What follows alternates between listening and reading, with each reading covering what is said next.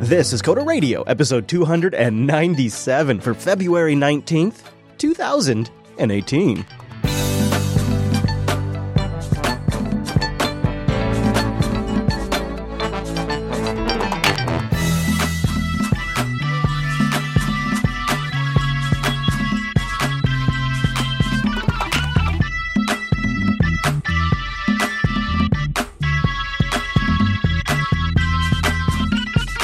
Hi, everyone, and welcome to Coda Radio, Jupiter Broadcasting's weekly talk show, taking a pragmatic look at the art and business of software development and its related technologies. This episode is brought to you by our two fine sponsors, DigitalOcean and Linux Academy. I'll tell you more about those great sponsors as this here show goes on. Why me? Thank you for asking. My name is Chris, but that's not who we care about. No, my friends, it's our host. He joins us every week. It's Mr. Michael Dominic. Hello, Mike. Привет, Comrade Chris. How is the indictment working out so far? Everything going okay? You got the lawyers all locked in? You know what? My good friend Bob Mueller did come to visit me. Yes, he does. He had a few choice words regarding obstruction of Justin. Yeah, Justin. Justin, this is a land of Justin, and you have obstructed him. So you get apparently. Yeah. And my good friend Jared. You know, a lot of stress. My friends Jared, Michael Flynn. We're all a little tense these days. People tell me this. Yeah, people tell me this. Well, Mr. Dominic, perhaps we can help you relax like a nice back massage. It's another edition of the Coda Radio program. Now, still in its young 200s. You know, we're about to cross over into 300 threshold. Where very few shows escape the 300 line. Let's see if Coda Radio we're going can to 600. You heard it here first. You got to beat last, huh? That's my goal. All right. Well, we have kind of a feedback extravaganza episode. Lots of questions and emails that came into the show. We got some great hoops to get into later on. This is our last show that we're recording ever before Mike leaves to go to the O'Reilly conference in New York. So we'll have a bit of a different schedule next week.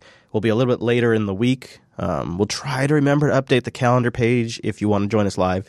Bruno's here this week live. That's it.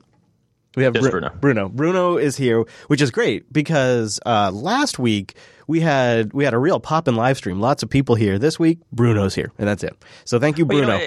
It's like we took Bruno into the champagne room. You know what? How embarrassing would this be? Because you know what I like to think about the live stream a little bit is I like to think about it like if you and I were at like a venue and we were filling tables.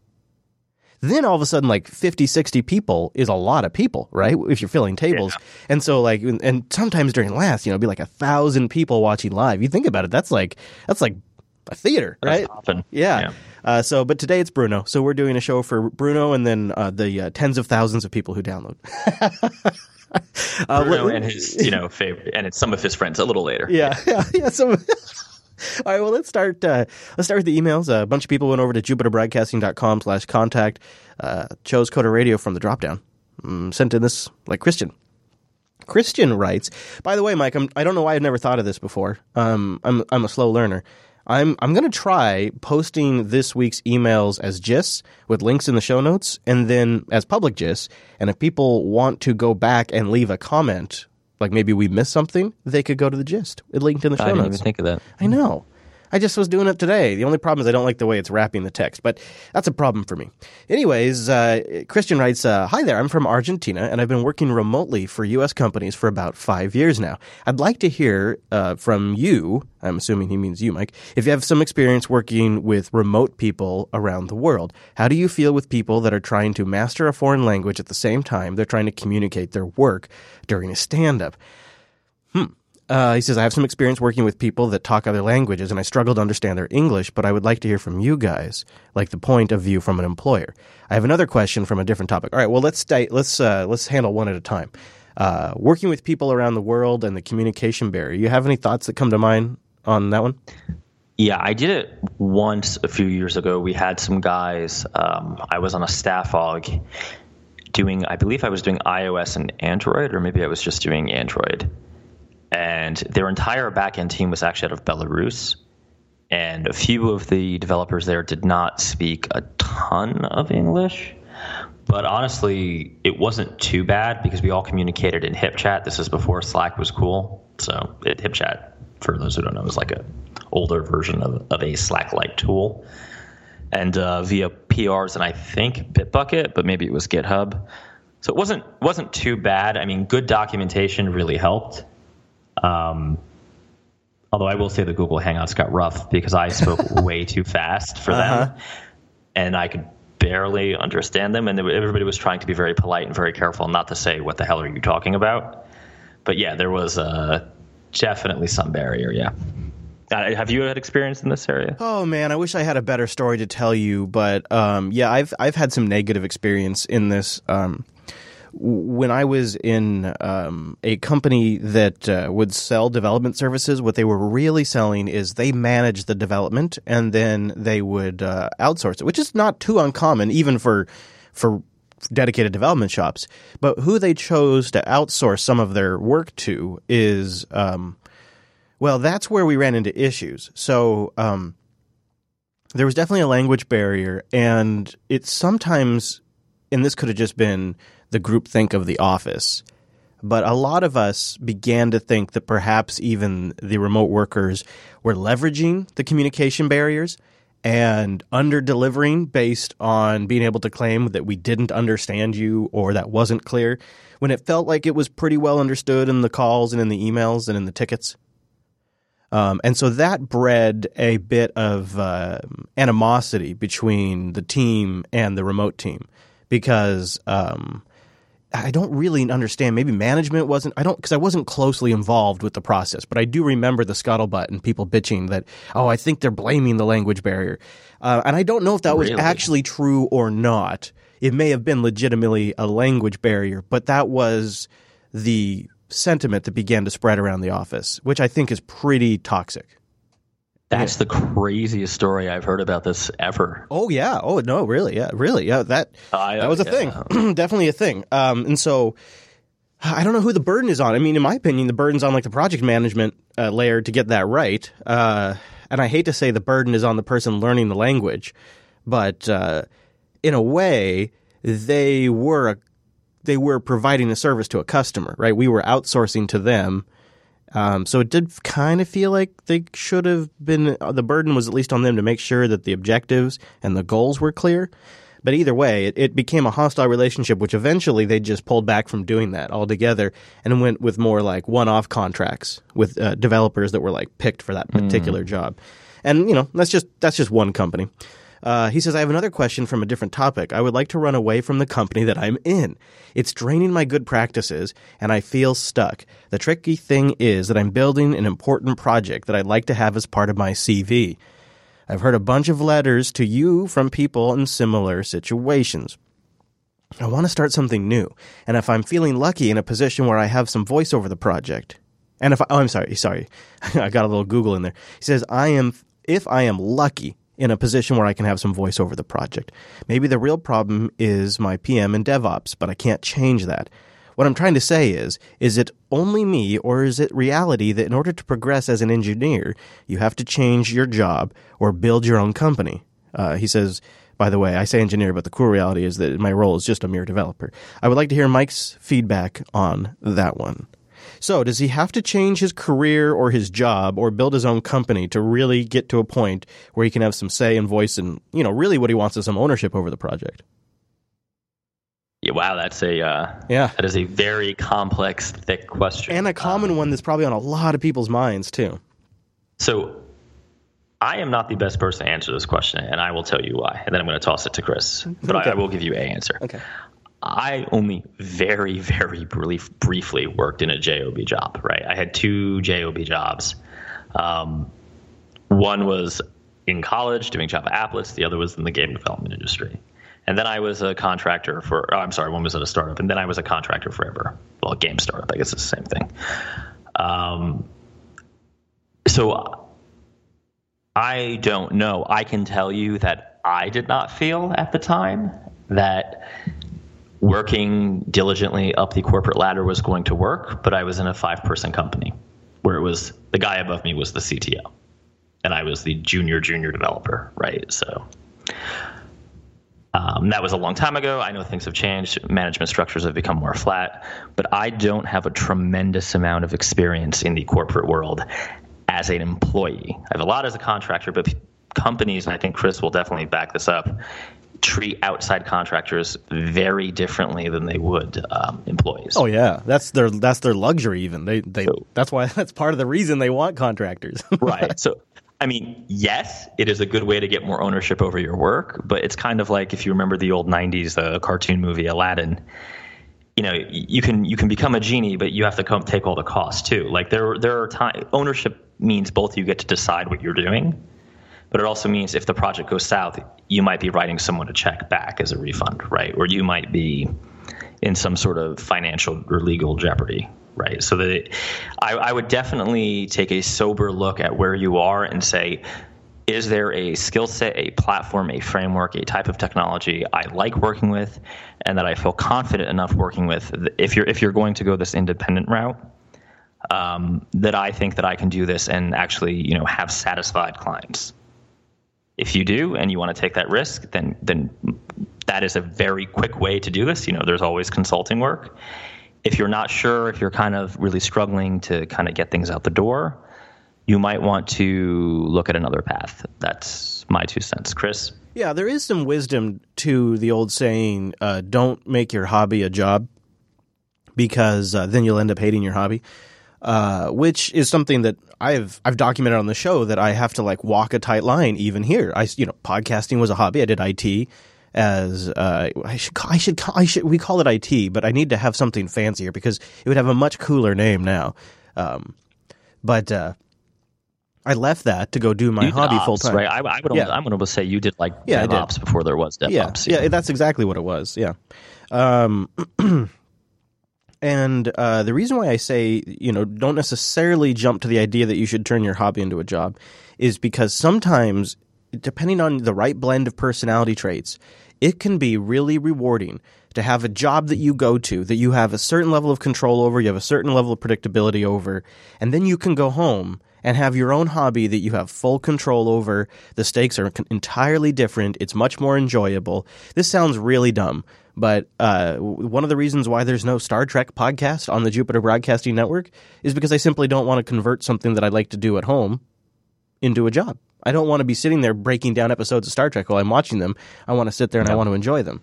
And it's sort of a personality blend question. That's why it's such a hard question to answer, because some people are just not built to give a damn about other people's problems. I know for me, I would have a really hard time going back to a regular job. It would have to be the right job for me, because when you're self-employed, the stakes are a totally different level of critical than they are when you are employed. And some people just simply need higher stakes to get the motivation to work their asses off. And some people need to have that full level of control. And so then maybe you're a blend to go off and work on your own. It really has to be something where you have to do some self-searching. And I think really the only way to discover it is to try it. Just move on, try something for a bit, do it while you have time, do it if while you still don't have as many obligations, all those kinds of things. It's a particularly hard question for us to answer, because some people, I believe, are better suited to going to a regular job and then having a passion hobby at home that never becomes a source of revenue, or very mild. Well, there's nothing wrong with that, right? No, it's probably better. It's probably healthier. It's interesting what you say though, having the hobby, because it kind of can work backward in a way too. For me, iOS development was very much a hobby when I was doing the Java EE web stuff way in the past. And now I really only do iOS if someone wants to hire me for a contract, right? I'm more interested in, Kotlin, i.e. Java, and bots. Right. So you may find that over time, right, the thing you're being paid to do, you grow an expertise in it, you do it a lot, and you get quite good at it, but then you decide that on the nights and weekends or gaps between contracts, you want to work perhaps in an entirely different technology, maybe with a Raspberry Pi. At least that's what I found, that the last thing I want to do if I have a gap between contracts is an iOS app. Yeah, that makes a lot of sense. I like that. Hopefully that helps, Christian. Richard writes in with a question to you, Mike. about Scala. He says, I've used Scala on my home projects in the past, but Kotlin is looking damn intriguing. Did you consider Scala for your Greenfield project that you're working on? And if so, what were the considerations that made you go with Kotlin instead? So did you consider Scala for your recent project? No. I did not, no. I've done a little bit of Scala in the past in the Java Play framework. I specifically wanted to go down this journey of learning Kotlin. Yeah. The practical reason is Kotlin has the compile to native code functionality, which I'm not aware if Scala does or doesn't, but that is something I may use in the future. But my primary goal was I was going to do this on the JVM. Kotlin has a lot of niceties, and I really wanted to learn Wasn't Kotlin. there an update this week, or at least since our last episode? Wasn't there an update to Kotlin too? I thought I saw that go by. Yeah, it's in the subreddit. Yeah, it's not an earth-shattering update, but yeah, there was an update. JetBrains is actually moving the language at a pretty respectable pace. Yeah, that is a good way to put it. They're not sitting still, but they're not moving at a rate that is unsettling either. It's good, logical incremental. There's also a sad side effect. Because Kotlin and Swift borrow ideas from each other, or I won't say they borrow them from each other, but they share a lot of ideas, even though they are in many fundamental ways different. It has regrettably made my Swift better. Oh, interesting. You know what? That's isn't that interesting when you go to do something and the completely different and like off the beaten path from what you normally do, and it makes the thing that you normally do even better? I have found that's actually pretty common. Yeah, I especially with languages, right? I found that like writing Ruby, even though Ruby does some things that are mind-bendingly unique to itself, can make you think about problems in a different way. And insert your Rust, Haskell, whatever your Uber graybeard languages of choice here.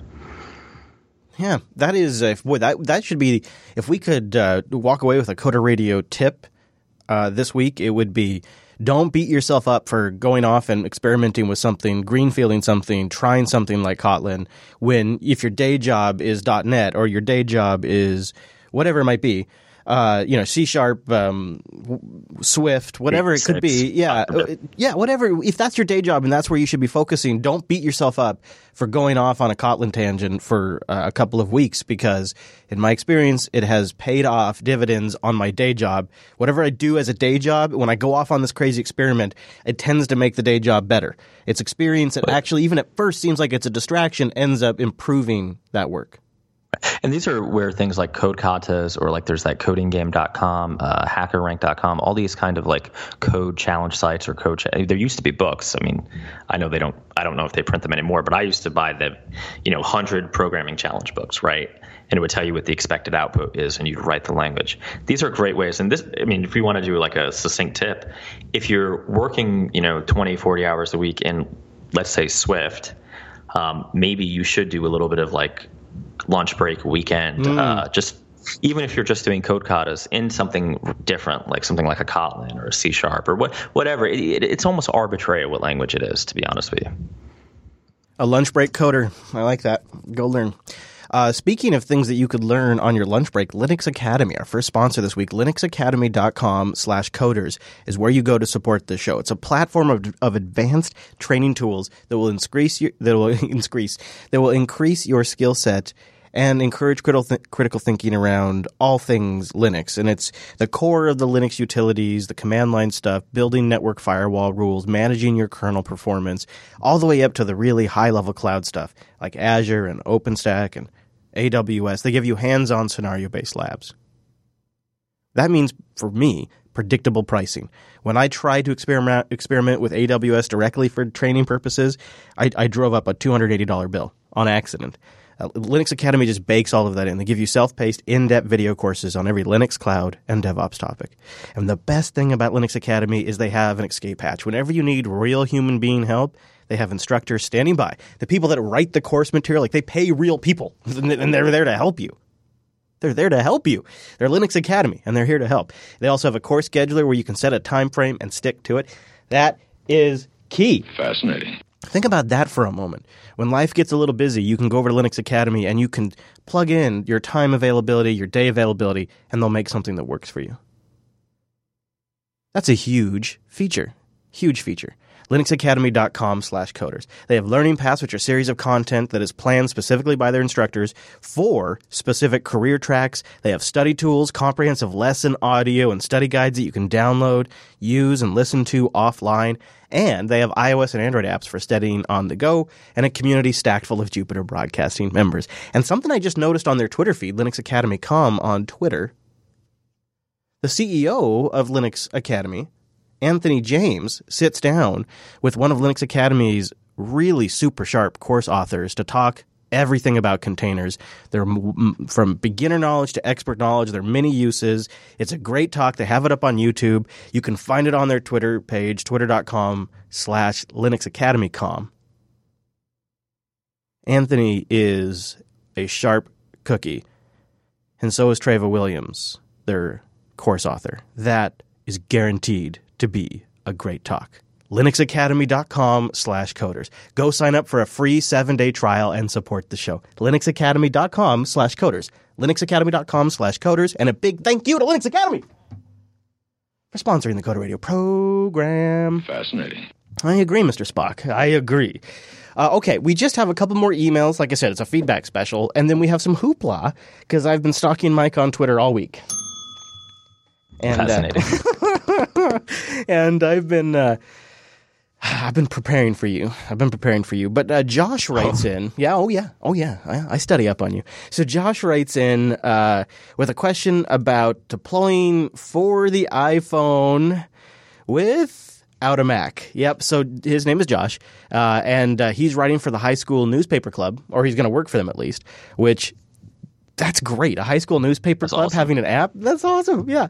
So he says, we released an Android app on the Play Store.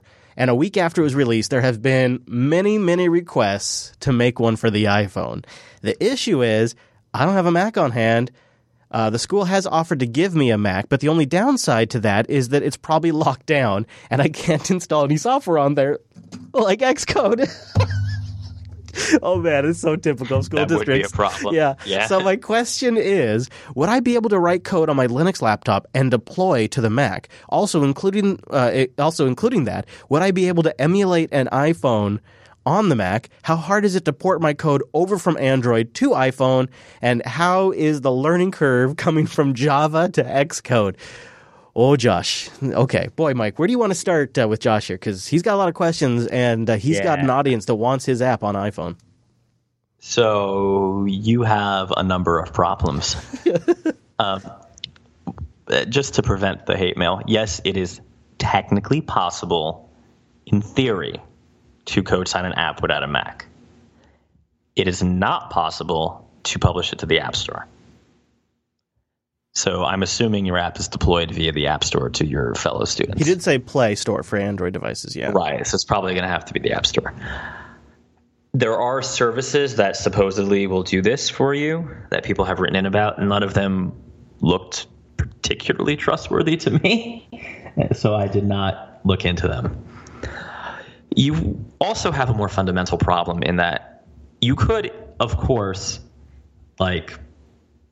write a bunch of Swift, I guess, on an Ubuntu machine and copy pasta those files onto a Mac and run an Xcode build and do everything from the command line. But then every time you want to test anything you write, you have to take it over to that Mac, right? So that's not really feasible. And you're going to have to be able to install Xcode, especially if you want the iPhone emulator. You're going to have to. Yeah, true. You have to at least install Xcode build. Now, there are actually web-based iPhone emulators. That's the smallest issue you have. Okay. Though they're really not iPhone emulators, they're more like screen emulators. I would suggest one of two things. You could do a PWA, a progressive web app, in which case you never need a Mac, right? So you would just put it on a site somewhere and tell people this is where you get the iOS app and show them how to save it to their home screen. I know it's not ideal, but I imagine high school students actually probably know how to do that. The other challenge, the other path is you have to convince your school's IT administrator to install Xcode on whatever MacBook he's going to give you. I can imagine that is a Herculean task. Yeah.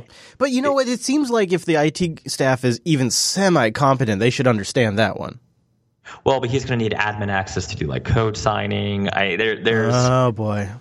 There's a lot of stuff that Xcode prompts you for the root password. So you would really need elevated permissions on that machine. Okay. Putting all of that aside, learning curve from the Android SDK to Cocoa Touch, which is Cocoa Touch is the right name for the SDK you're talking about. Swift, I'm assuming your Android app in Java. Swift can be a little more intimidating than Java, I would think. But if you're in high school and you manage to pump out an Android app, I think if if you're diligent, use online resources, hell, email the show, I'm pretty sure you can hack together a Swift app, no problem. But really, if getting the elevated permissions on the Mac is really an issue,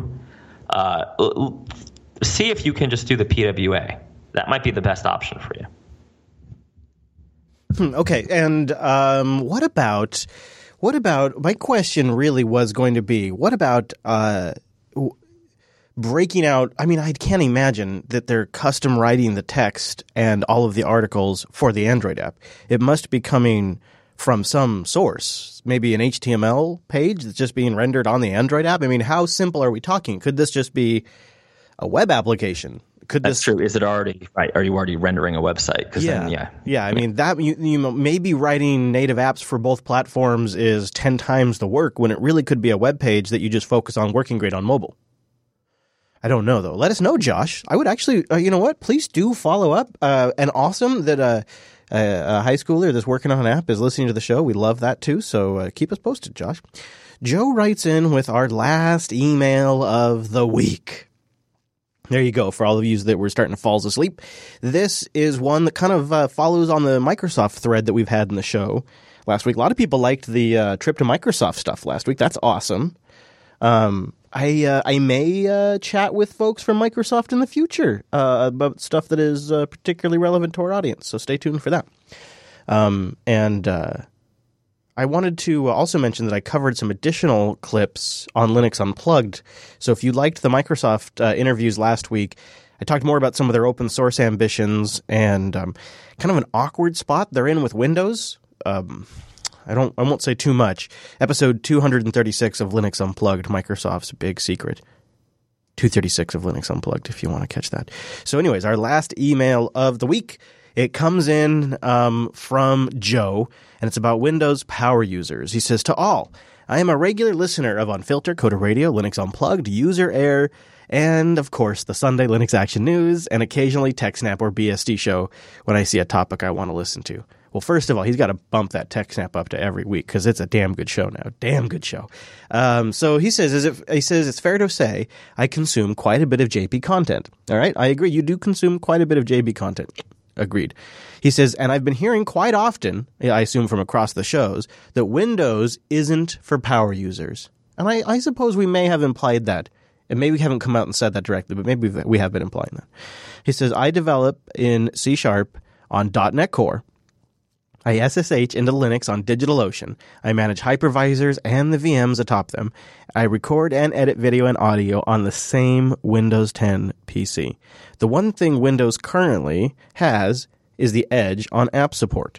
I've deployed workstations for 3D rendering, pro audio, video production, and large-scale platform coding shops, all on Windows. My question is this. If Windows isn't for power users, what is the workflow of a power user? He says, don't take me. I'm not trying to be negative. I love JB and his content. I just got to know. And I'm going to keep listening regardless. So what do you think about this? Do we have a Windows user bias on, and are we anti-Windows users on this on these here shows? I don't see how we are. I took the freaking Windows 10 challenge, guys. What about this implication that Windows isn't a power users OS, that, power users need a Unix workstation with a bash command line? What about that? I think he's mishearing me from a few episodes back where I said I need a bash command line. And maybe I didn't say it clearly enough for my workflow. I need a bash command line. I think... but maybe not. I mean, we do rag on Windows quite a lot. So I think when you look at all of the shows in totality, what you get is you don't have a lot of really unsophisticated new users using the Linux or BSD desktop. And so that gets reflected in our shows because generally if you're choosing to run a highly configured Linux desktop or even a highly customized Mac desktop, you're probably a geek. You're probably a power user by nature. And so I guess we don't have a lot of Windows representation. I will say this. The Windows 10 challenge that Mike and I did weeks ago definitely left me with the feeling that it is absolutely still a workstation operating system. I think we both were impressed. I mean, I know I was actually quite impressed with that HP Spectre I was using. To an uncomfortable degree, I was impressed, actually. Right. I was like, well, crap. Didn't we call it the best Linux distro, actually? Yeah. I think, not to piss off YouTube again, but hey. Yeah, well, especially when you put the chocolate terminal on there. Or no, that was the package manager. I forget what the terminal name was. When you put a new terminal on there. Yeah, yes. What was it? Was it PowerShell we were using? No. It was to replace the command prompt with a different, more modern, like OpenG or DirectX accelerated. You were using something fancy. Yeah, I can't remember what it was. Yeah, made it feel like a modern terminal, like you would get on the Plasma or GNOME desktop. And then I put a package manager on there, and then I had the sub. I had my modern terminal with the subsystem for Linux. I mean, I walked away feeling like when you've had your sexuality challenged, like you have a brush with a dick and all of a sudden you're like, I might be a little bisexual. Like that's how I felt with Windows. Is like, I might like Windows a little more than I thought I did. I'm not quite comfortable with this. I got to reevaluate some stuff. So you're gay for Cortana? Well, actually, Cortana's in the entire challenge. The worst part of the system. Yeah. I just really did not like Cortana. And I just thought it took up way too much space. So I turned it off in the start bar or whatever. But anyways, I'm working on this. I think it's a fair criticism to a degree, Joe. So, I am trying to work on it because the reality is we have a whole bunch of Windows users listening to these shows, a whole bunch, and I don't mean to make them feel like they're, I don't know, like judged or like they're not cool or they're not power, because some of the most clever system administrators I ever worked with just knew Windows inside and out. Like they knew how to make Windows. Have to be clever. Sorry. Oh, all right. Well, moving on. Anyways, thank you, Joe. And no, I don't think either one. I actually think it's whatever your power groove is. I just recently met a guy who is a hell of a developer. I guess I can't really say where he's from. He wouldn't like that, but he's using Elementary OS, which everybody considers like the new Linux user, newbie Linux distro. Which I don't get. It's stable. I mean, yeah, it's great, actually. Having used GNOME 3 extensions, and I know people don't like when I wrap this, you guys should value stability a little more. Yeah, I agree. And Elementary OS is working on it. I'm really impressed with what they're doing for making a developer workstation. And then they're getting a bunch of really cool tools in their App Center and stuff. At some point... go ahead. I was just going to say, at some point, you and I should also chat about a really interesting revenue model that they're taking to monetize apps on their platform. It's pay for what you want for the app, and then if you pay nothing, this isn't been implemented yet. This is coming down the road. But right now, it's pay for what you want, and then of course you get free upgrades. And they're going to make a change in the next release in Elementary Juno, where the applications that you've bought but never paid for will withhold updates. And you go to the update page, and all of your stuff gets updated, but the apps that you've never paid for will still be like in this like unpaid section, like at the top of the update list.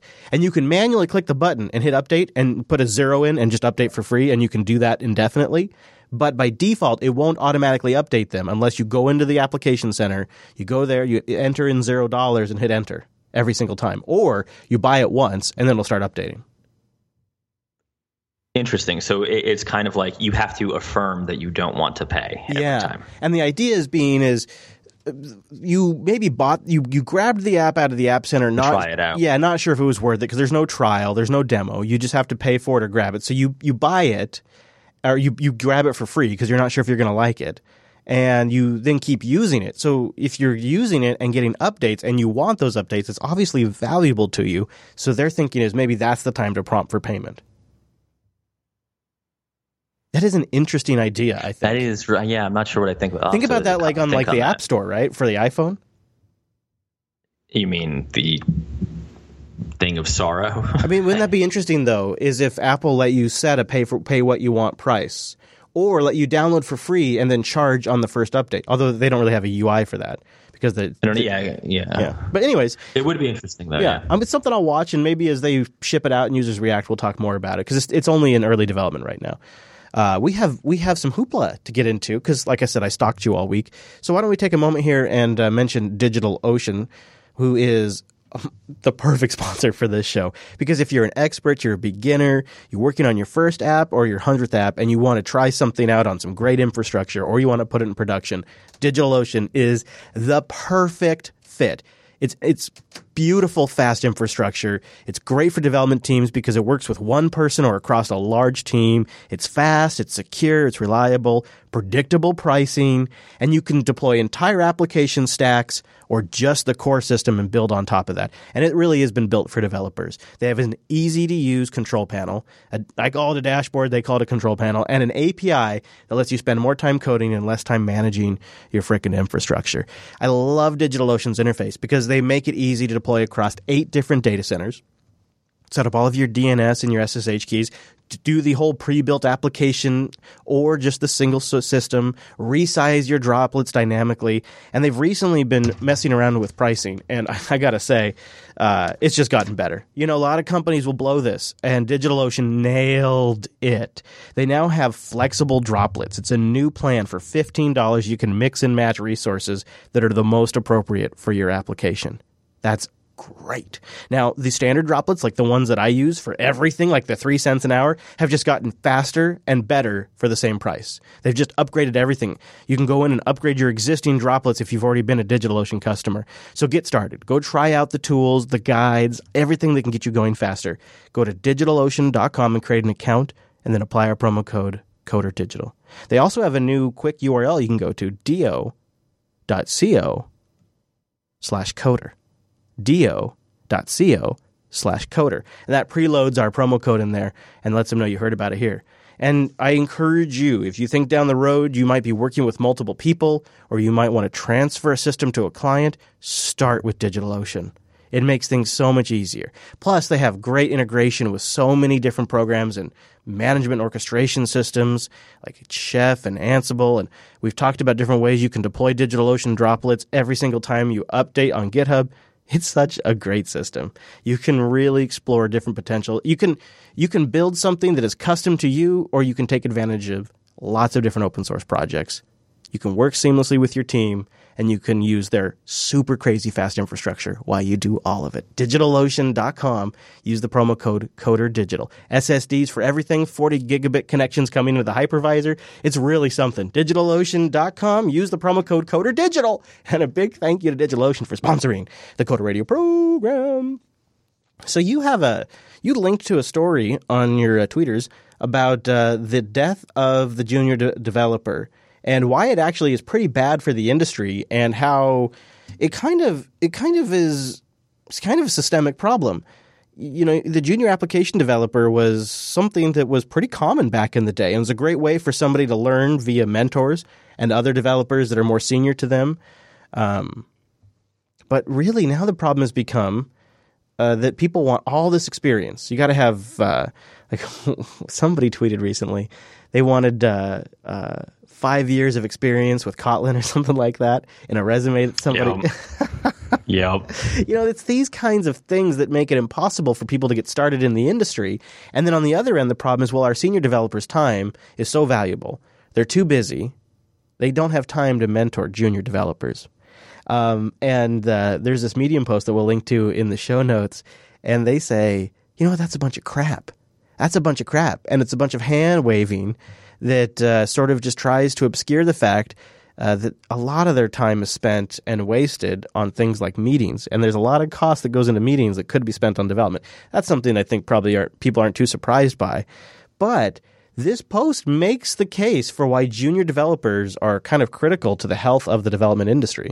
And that kind of resonated with me. You know, they made a really good case for why you need someone in the junior development position in the entire ecosystem, for the whole development ecosystem to stay healthy. That is a compelling argument. And it tries to make the case that companies should start hiring junior developers again to invest time in developing programs that help senior developers work with them and mentor them. So like companies, that's where they need to focus some of their time and slack, is giving senior developers the training and tools to mentor junior developers. And I don't know how you do that, but that's the case that the article tries to make. I don't know. You're the one that tweeted this. And they say, too, that they, like, these crazy resumes and all of that aren't a sign that a company's broken. It's a sign that the entire industry is broken. So I am actually, I tweeted this because it was something I read and I was thinking about. I'm pretty conflicted on this. On the one hand, I definitely understand what the writer is saying. And I agree, right? Like, I got my first start as a junior Java developer, doing my little applet thing, polluting the internet. It was a good time. But I feel like in some fundamental way, the market, particularly for those kind of companies, which that was like a marketing research consultancy, and they don't even exist anymore, so it doesn't matter. But they were basically like, you'd hire them to write your kiosk software that ran in basically IE in a Java applet, right? Oh, like yeah, awesome. That's what they did. Honestly, they're a dev shop, right? But they're like a very specific dev shop to that. They're gone now because, that's just how the cycle works.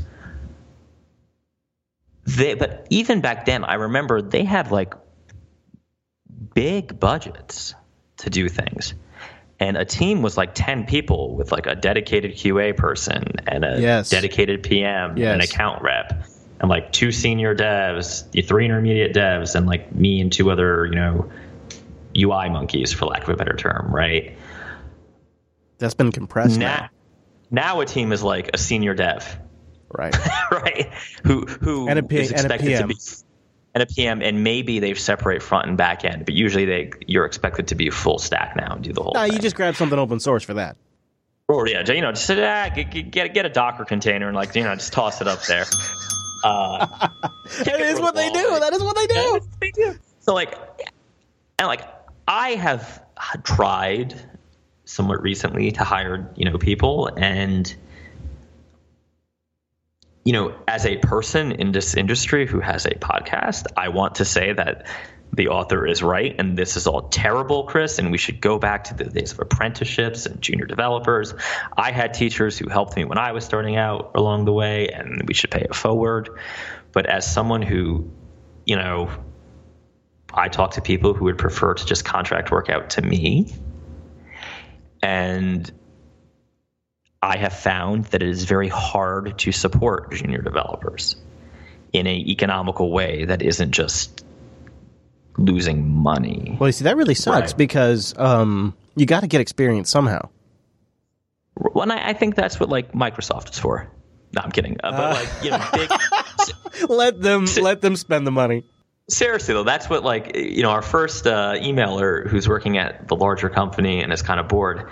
I almost feel like that's what those jobs are for now, and they're harder to get. Yeah, but no wonder why the industry wants all these H1s.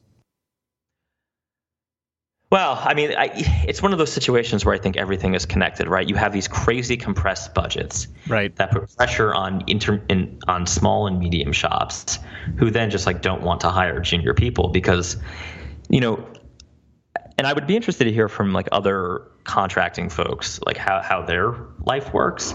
But if we have 1-2 week period, or even one sprint, 1 week, where a client doesn't feel completely happy, that's probably the end of the project for us, because there's just so much competition and people's budgets are so tight.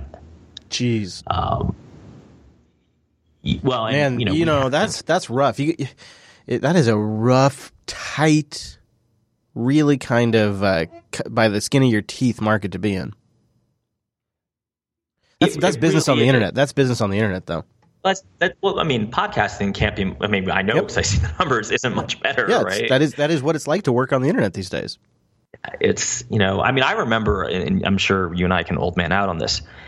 Projects used to be at least 6 months, right? You had a 6 month engagement. Oh yeah. And now it's if we don't produce results in 2 to 4 weeks, we're like automatically fired. The beginning of my quote unquote career would have been multi-year. Easy. It was just assumed if it was a big enough company and a big enough project, this was because you 6 months just to get all the stakeholders on board with the idea. But do you remember like plans of records, like sitting there with, just for like 2 or 3 weeks going through documentation and specking out the entire project? Yes. That way I spent a lot of time back in the office working those things up. A lot of time. Yeah, and now that's something that most potential clients expect the vendor to actually, if they do it at all, do it during the sales process and eat that as a cost of acquisition. Yes, that is now the sales process. Yep. Right. So there's like, I tweeted this article because I really wanted to agree with it, but I don't want to be a hypocrite. I could not practice what this writer preaches and be in business for very long. Fair enough. Yeah. Yeah, I'm at the point now. That's a good point. Yeah, I'm at the point where I couldn't either.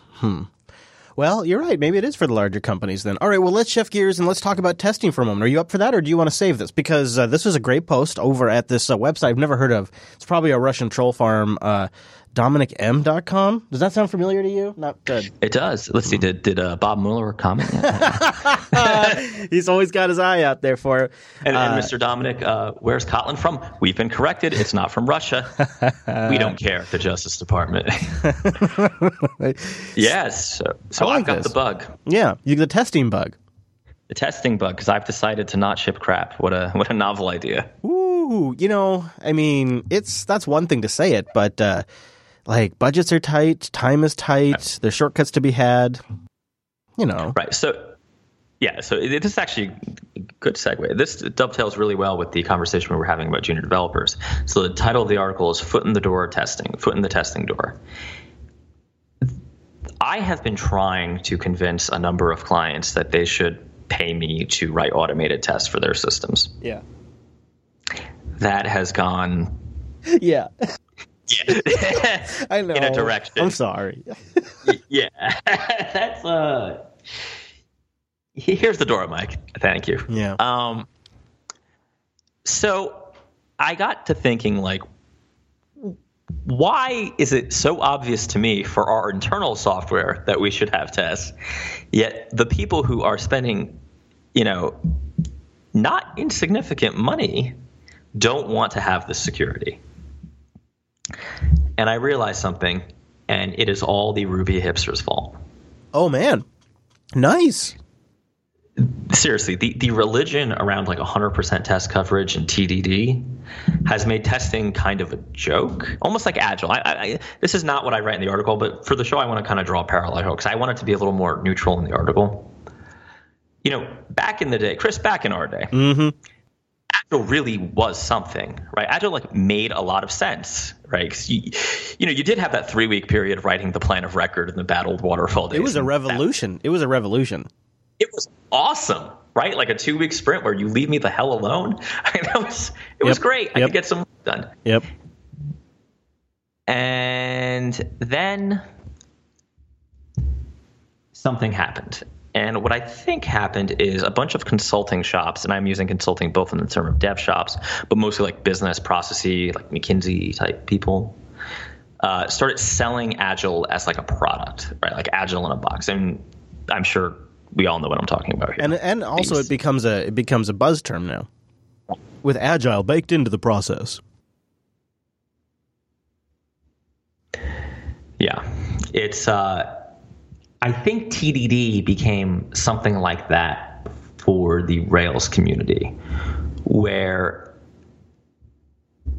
it became such a buzzword, right? Testing in general became such a buzzword that your project manager client side just saw it as a 20 to 25% tax on the price they negotiated with you. Yes. I completely agree. And basically a backdoor way to up your bid. Right? Mm-hmm. Yes. Oh, this is where they're getting their margin. Okay, this is where they're trying to make their money back because, Steve negotiated them down. Steve, I'm making it up in honor of Uncle Steve Ballmer. Yep.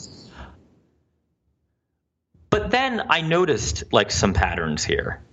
Projects where you don't do any testing tend to have higher costs over their lifetime. Sure. Maybe it's not front, and I will fully admit that as a vendor, I would much prefer a larger sale sooner. But it seems like, because, your vendor, unless he's really stupid, is not going to like fix things for free. Right? He's just not going to. Especially if it's things that, evolve over time and are kind of weird. Didn't want to pay for. So I got in this way of thinking, okay, I do not want to ship things that are bad to people.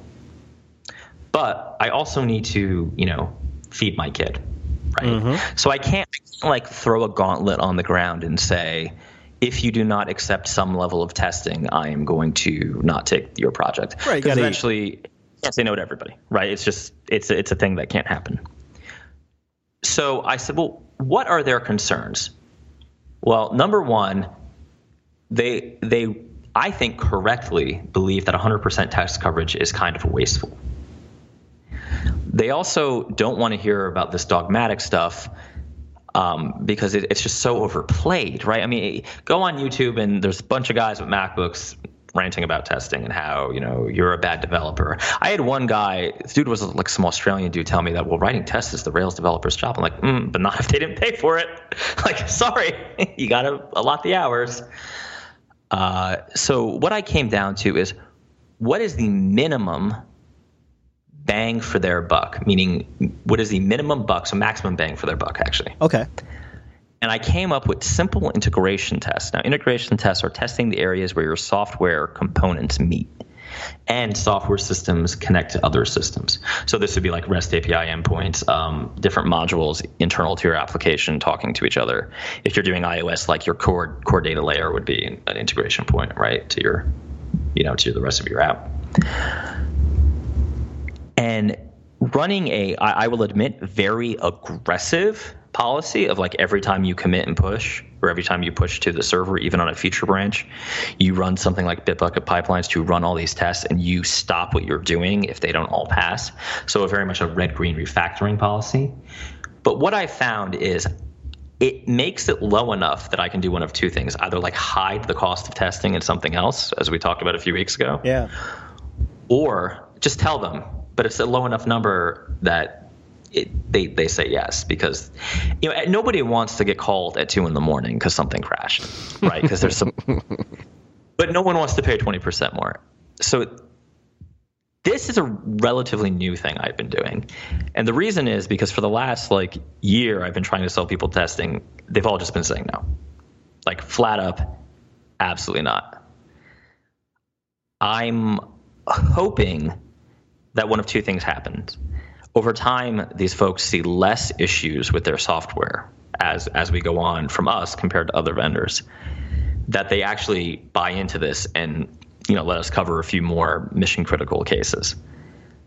But also, if we could just raise awareness, while at the same time embracing the very fair objection of these business folks that, what, this 100% test coverage thing is kind of a crock, right? I hate to say it that hard. Of course, it is ideally better, but in the world of budgets and where people managers get paid on going under their budget, not over, it's a tough sell.